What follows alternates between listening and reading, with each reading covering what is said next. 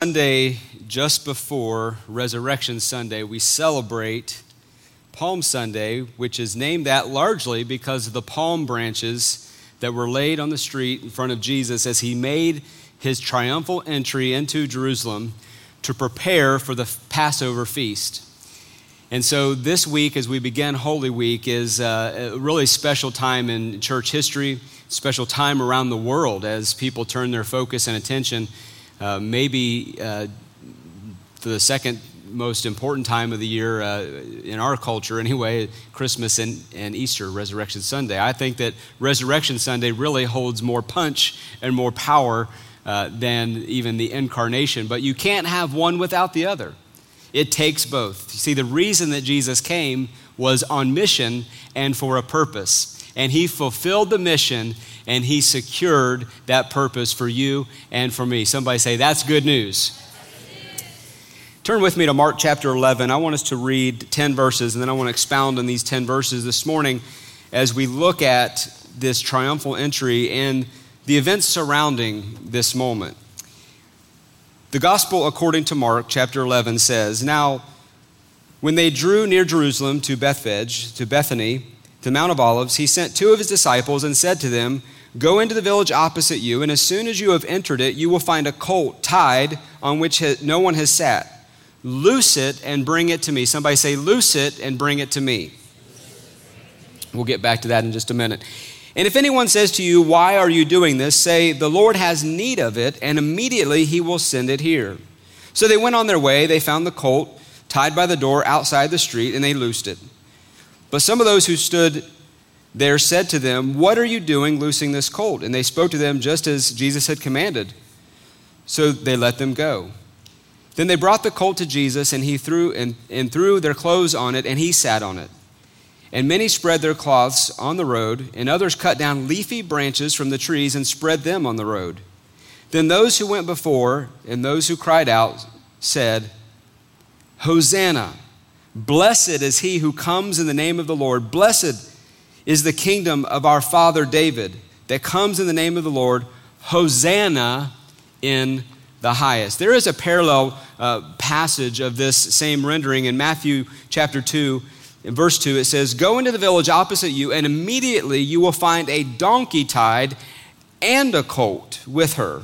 Loose them and bring them to me. And if anyone says anything to you, you shall say, The Lord has need of them, and immediately he will send them. The message today is titled, The Lord has need of it. The Lord has need of you. Hosanna, the word Hosanna, means literally save now. And it's not even just an exclamation only, it's also a question. As they would cry, Hosanna to Jesus, they were saying in essence, are you going to save now? Are you going to now set up the kingdom of our father David? Are you now going to help us to shake off the tyranny of the Roman oppression and the empire that has caused us to flee underground? Are you at this juncture going to save us from our political oppressors? And in America today, I believe that there is a very real cry in our hearts as, Lord, are you about to save us now? Or should we look for a politician, or should we look for Washington or some kind of great mediator to come so that we can be shaken free from the tyranny of all the governmental restrictions? Yes, that's what we need. We just need a better politician, right? We just need a more aligned political party with the Bible, and then we will have our Savior, right?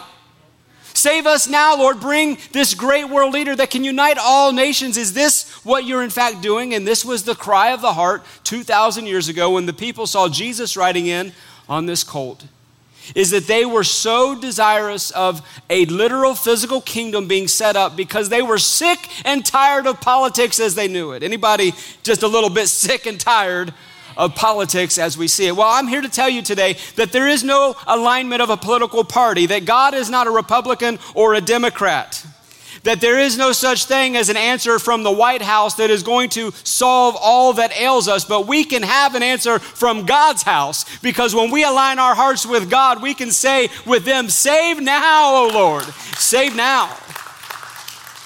And he was indeed going to set up his kingdom. He was indeed going to initiate and inaugurate his kingdom come, but it was not, hear me, it was not going to look or feel the way that they anticipated. And if we're not careful, we can get right into their seat, is that we can hope for some kind of easing in our day, some kind of literal and physical way in which we can evade the problems of our life. And yet Jesus did set up his kingdom, and he is yet coming as the king to set up his kingdom. I am looking forward to that day when he says, "Come unto me, all that labor and heavy laden, I will give you rest." He's telling us that this day, but there's also coming a time when he's going to split the eastern sky, and Jesus is coming back just like he said.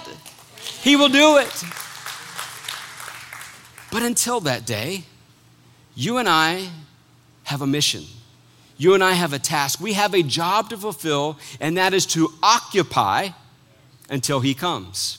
Now, what does occupy mean? It doesn't mean to sit back on your laurels and just never get involved and never get engaged. There's this notion that Christians should not be engaged in culture. There's this notion that Christians should not be engaged in their political systems. There's this easy to tout idea that the church has a separation between the state. But that is not in the Constitution. That is not in our form of government. The only separation that the state has from the church is that the state cannot dictate what the church says, preaches, or does from these kinds of places. But if we only allow our voice to stay in these kinds of places, we are not influencing the culture for the cause of Christ. You see, the mission field is outside of these four walls. And Jesus set up his kingdom for something way bigger than just to overtake Rome. Rome was going to fall all by itself. It took a couple hundred more years, about 400 in fact, for it to finally dissipate. But here's what we can know, and we write these so eloquently in the songs that we have sung in the bygone eras of the church, that kings and kingdoms will all pass away. But there's something about that name. The name above every name, the name of Jesus. And so as they sang Hosanna, as they cried out, they're saying, "Are you going to save now?" They're asking him to save now, and then they're also questioning, is this going to happen? The children were praising, and they actually broke the decorum of spiritual worship of their day. They were actually told to be quiet and stop making all the fuss with those palm branches. And what are you doing exalting this Jewish carpenter as he's coming into town, this so-called miracle worker? And the religious elite were ready to sideline the children. But amazingly, like Jesus always does and flips the script on the religious crowd, is that Jesus, get this, he takes the side of the children. Amen. "Suffer not the little children to come unto me," he said, "for such is the kingdom of God." And if you are going to, in your day and in your generation, praise God with reckless abandon, then there will be some people on the wayside who will criticize your praise. There will be some people who are with displeasure at the way that you express your exuberance in your worship for God. Now, listen, we don't go out of our way to offend people, all right? I'm not trying to instigate a riot. I'm not trying to incite someone to be mad. But if in the process of declaring the full counsel of God, it offends some people, it hurts their feelings, it steps on their toes, then I say, so be it, because I would rather obey God than man. And so when we get a word from heaven, we offer with obedience that word back to God. Now, there are some things in the text that I want us to draw out just briefly, and then I want to get to 3 points, and I want you to take away something from this message. The scriptures tell us that there was both a donkey and a colt that were to be brought to Jesus, and of course, he rode in on the colt. Now, I have to wonder, why were the donkey and the colt brought? He was only going to ride one, but why did both of them need to be brought to Jesus? A donkey represents an animal of humility. It's a very passive animal. It will do what you want it to do. I mean, they are stubborn, but you can get them to do what you want them to do. They're very passive and humble. And that was the picture of what the Messiah was about to be. He wasn't going to go and challenge the Caesars and Rome and all the political infrastructure of his day. He wasn't going to topple their kingdom and their taxes and all of the things that were happening in the modern era back then. Because he was coming meek and mild, sitting on a colt, an animal that had never been ridden before. A colt was pure, it was young, it was tender, it was something that had a specific purpose for a specific time and may never ever fulfill any other purpose other than carrying Jesus on its back. Would you be so willing to serve Jesus even if it's just for one purpose in your life? Would you be so willing as to be honored to have the Lord ride in with you, even if it's just only one time and you're never known of again? No one ever sees your name published in the paper. No one ever sees you on stage or in the lights. This colt, it was willing to be an animal regarded as suitable for a religious purpose. And then the next thing that really stands out to me in this text is that the instructions Jesus gives is to untie both the donkey and the colt and bring them to me. Untying them means that they had to be unbound. They were bound at the post with a rope and a knot. They had to be unbound and brought to Jesus. You see, you nor anything you have is of any use to Jesus so long as it's bound. So long as you stay tied up, muzzled, bound, unable to move, unable to operate, you are of no use to the kingdom of God and to Jesus. Neither were these donkey and colt any use to Jesus until they were first unbound. What are some things in your life that needs to be untied, unbound, unfettered, so that you can freely operate and use them for God? I can tell you right now that there are multitudes of gifts, of natural gifts, that people who sitting in this room watching me online, that you have amazing natural giftings and talents that are somewhat bound and you're not using them for the kingdom of God. You may be a really good accountant at work, but if you're not using those skills and those talents in the kingdom of God, then there is a binding of your natural ability that you could unloose and bring it to Jesus. You could be involved in something for the kingdom of God using your natural abilities in the working of ministry. It may never be taking a stage and going before a camera and taking a microphone, but there are giftings and talents and abilities that need to be unbound among the people of God. There are also many of us that have spiritual giftings that we're just maybe a little bit shy or afraid of unloosing, of untying, because we're not sure how that will operate in the church. We're not really familiar with how that will play out with other people. And so we keep our spiritual gifts and our talents tied up, bound, and then they're no use unto God. It's time to unloose some things for the Lord. Somebody say amen. Many of us have finances that are bound. They are bound to the government because the government takes them out of our check every single pay period. Before we ever get a chance to see that check, they automatically bind them and they take them. Some of our finances are bound to those that we have encumbered ourselves with obligations to say, I've got to do this and I've got to do that.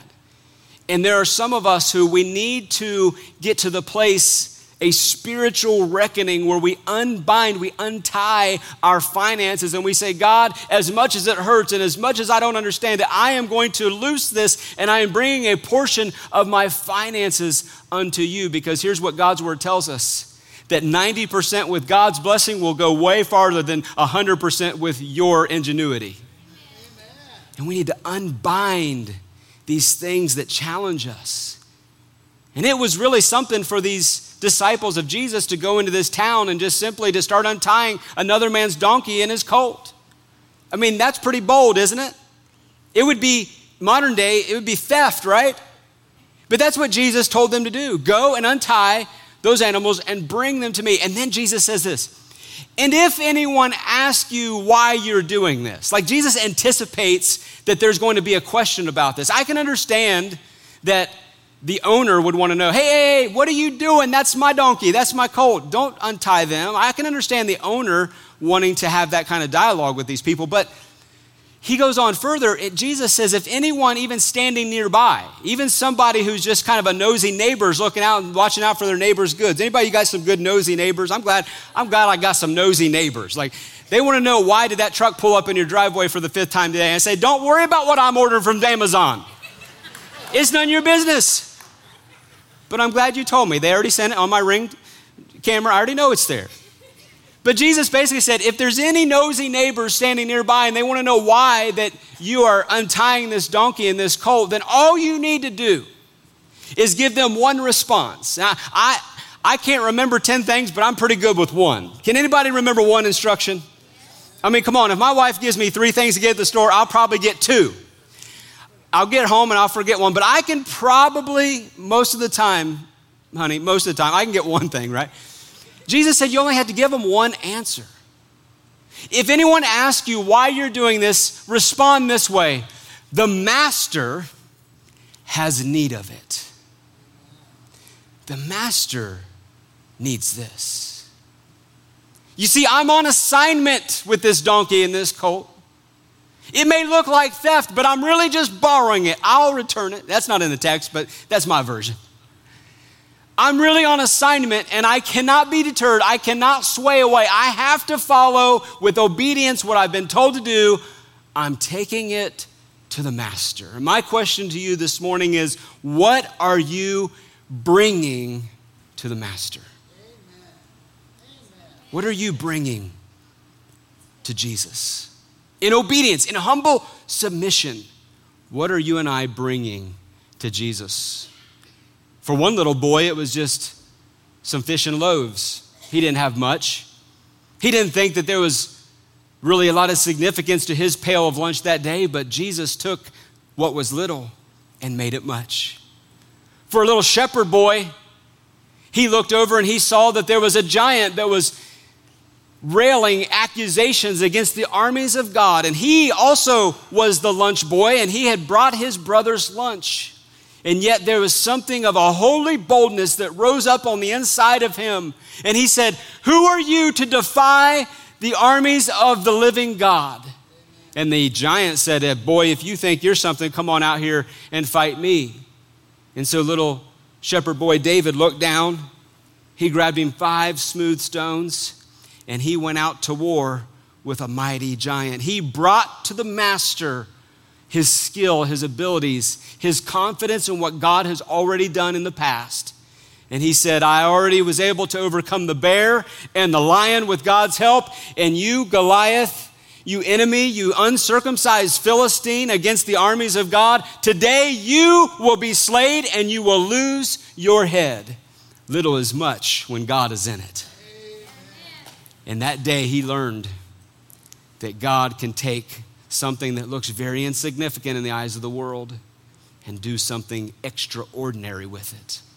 My question to you is, what are you bringing to the master today?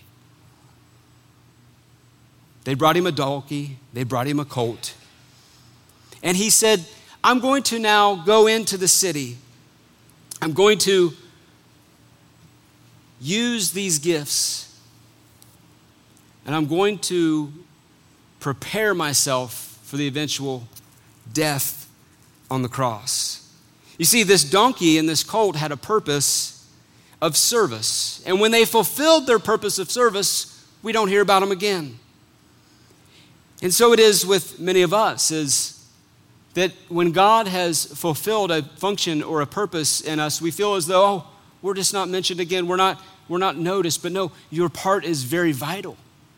You have a role in the kingdom of God. There is something that if you don't do it, it may not get done. Now, I realize that God can make the rocks cry out in praise, and so he don't need us.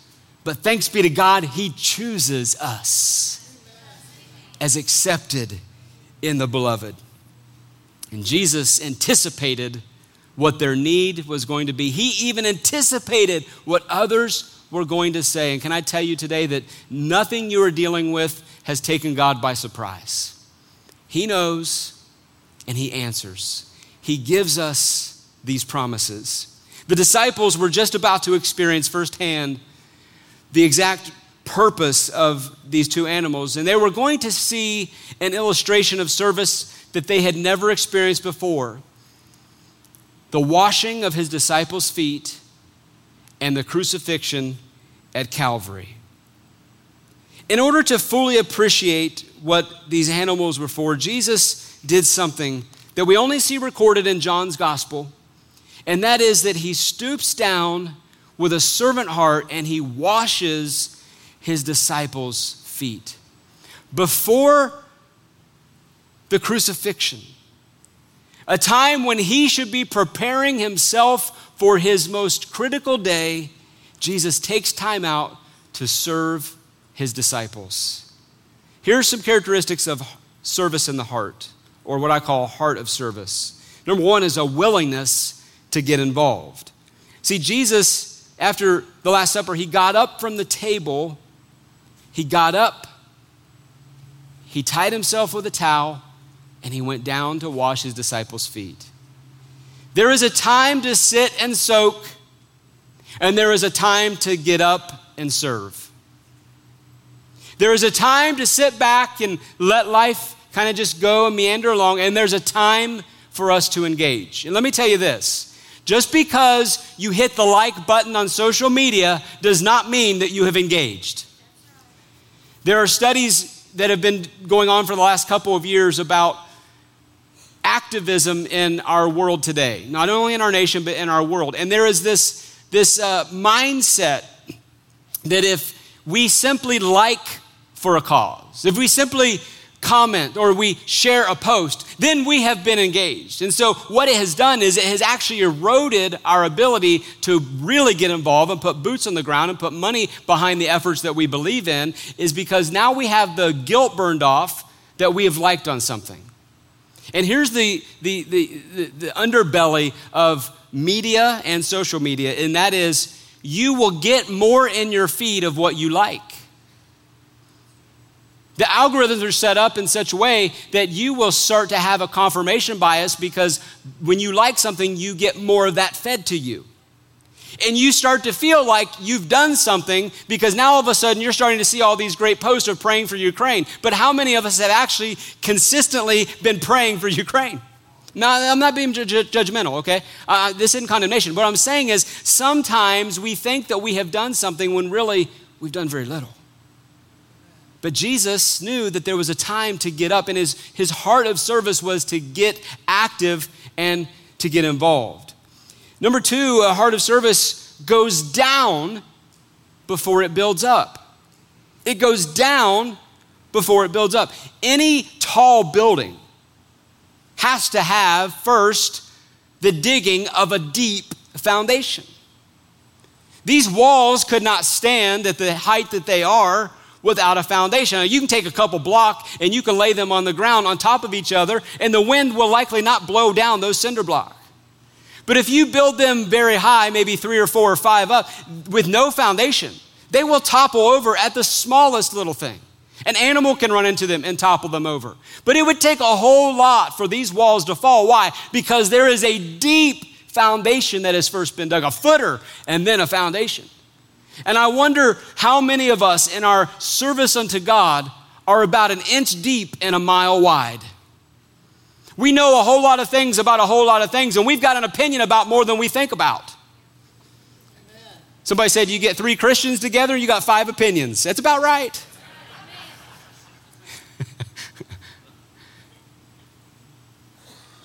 But a deep foundation means that a heart of service, you go down before you build up.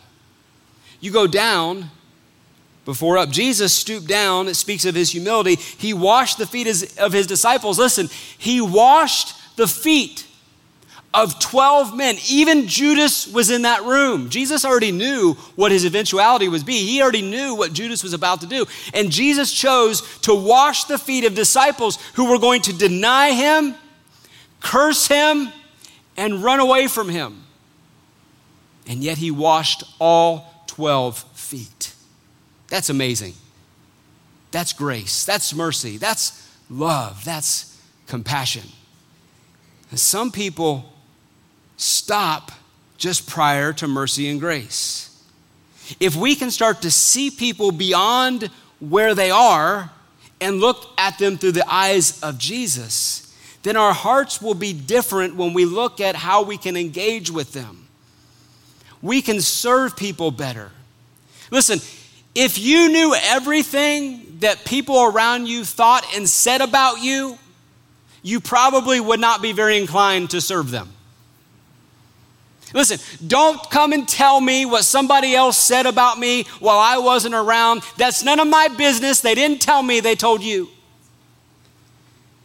And Jesus, even knowing that they were going to leave him, looked beyond the cross. He looked beyond the pain. He despised the suffering because he knew the greater purpose. If you could just know that those people who are difficult to deal with in your life, they are not simply a thorn sent to bristle you, but there is a deeper purpose, that there is a plan of God even working through the midst of their circumstances. And I know it's hard, family. Sometimes you've got to step back and you've got to let go, and people have to make their own foolish decisions and make unwise choices, and they have to fall headlong into the consequences, but you can still be there to walk with them through the briar patch.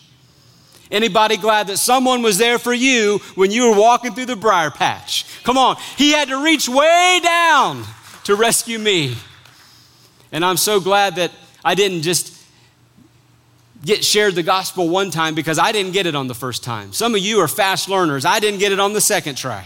I didn't get this thing on the third try. But time and time again, of God's grace and his mercy reaching out to me, finally, my eyes were open, the enlightenment of my understanding, and I said yes to the Messiah. And that's where you are. And love, here's what love does. It looks beyond my faults and it finds my need. The Lord has need of you. Now, it's an interesting thing to say the Lord needs something, because in one sense, God needs nothing, right? He's almighty. But in his wise providence, he has chosen to use the foolish things of this world to confound the wise. And that's me and that's you. He has chosen to place his treasure, get this, in earthen vessels. He uses the hands and feet of mere mortals, the mouth of just humans, to be the hands and feet of Jesus to another, offering someone a cool drink of water in his name, a word of encouragement, a word in season to those who are weary. So you see, a heart of service goes down before it builds up. And number 3, they're going to come and play for me, is that he has a willingness to get messy in order to make a difference. A heart of service has a willingness to get down in the dirt, to get costly with self-sacrifice. I'm sure that it cost Jesus something in his own humility to go and wash his disciples' feet. It cost him getting his hands dirty to wash these feet. And anytime that you're going to have a heart of service, that you're going to render a gift unto God, it will cost you something. The disciples, they felt uncomfortable with Jesus, their master, washing their dirty feet. Now, I can relate to that. We look at Jesus as high and lifted up, and now we worship him as King and Savior. And the disciples are starting to get some of that. They knew he was teacher and rabbi and master, and yet here he is, stooping down to wash their feet. In fact, they even protested and said, "Oh no, Lord, you don't need to wash our feet. We should be washing yours." And he said, "Listen, unless I can wash your feet, you have no place with me." You see, Jesus had the willingness to get into the mess of their lives to make a difference. And I'm here to tell you today that Jesus still is willing to get down dirty into the mess of your life so that he can make a difference. He wants to change you from the inside out. It's not about outward appearance and the way you look. God doesn't look at any of that. Yeah, I may be wearing a coat, but I don't need to, because God doesn't look at outward appearance. God looks at the heart. It's what's on the inside that Jesus is interested in. And he's saying, today, will you be obedient? will you give unto me and render unto me what I have asked? Don't miss verse 6. It says that they brought him the colt. They brought him in obedience what he asked for. It was not an easy request. I'm sure in the back of their mind, they're thinking, we could get arrested for this. This could be theft. What are people going to think? We don't have money to pay for these animals. Why is Jesus asking something so unreasonable of me? Maybe you feel like God is asking something unreasonable, something you cannot afford, something you cannot do. But verse 6 tells us that there is an obedience in the offering. There's an obedience of bringing unto God what he has requested. Will you do it? The Lord has need of you. He has need of your service. What an amazing opportunity. What a privilege to fulfill a need for the King of the universe. To bring unto the Lord something that nobody else can offer. Yeah, other people may have finances. Other people may have gifts. Other people may have talents. Other people have time. But I have something in my day and in my generation. You have something in the time that you have left to offer unto God. And the choice is yours. And my question in closing is this: how are you serving God presently in your generation? How are you serving God in your family? How are you serving God in your local church? If you are not serving, if you are not rendering unto the Lord something, then it's time to get started. On Palm Sunday, save now, Lord, he's saying, I'm waiting for you. God never moved. He's waiting for us. Let's all stand together.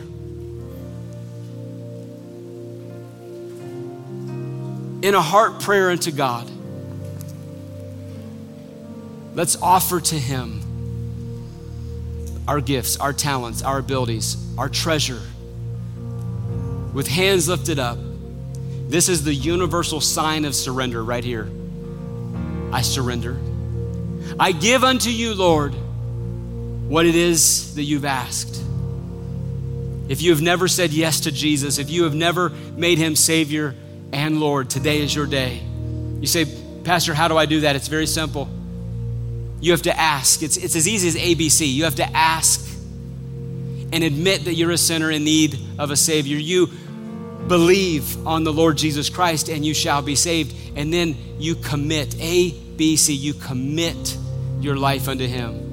I'm going to pray a prayer. You can pray something like this. Dear God, I come to you today just like I am, a sinner. I need a Savior. I repent of my sin. I accept Jesus as the full pardon for my sin. I say yes to Jesus today. I will serve you all the days of my life as you show me how. In Jesus' name, amen. Listen, if you prayed that prayer, we believe you're born again. And here's what you need to do. You need to tell somebody. Right. Let them know that you made the greatest choice, the greatest decision ever, and that is to follow Jesus.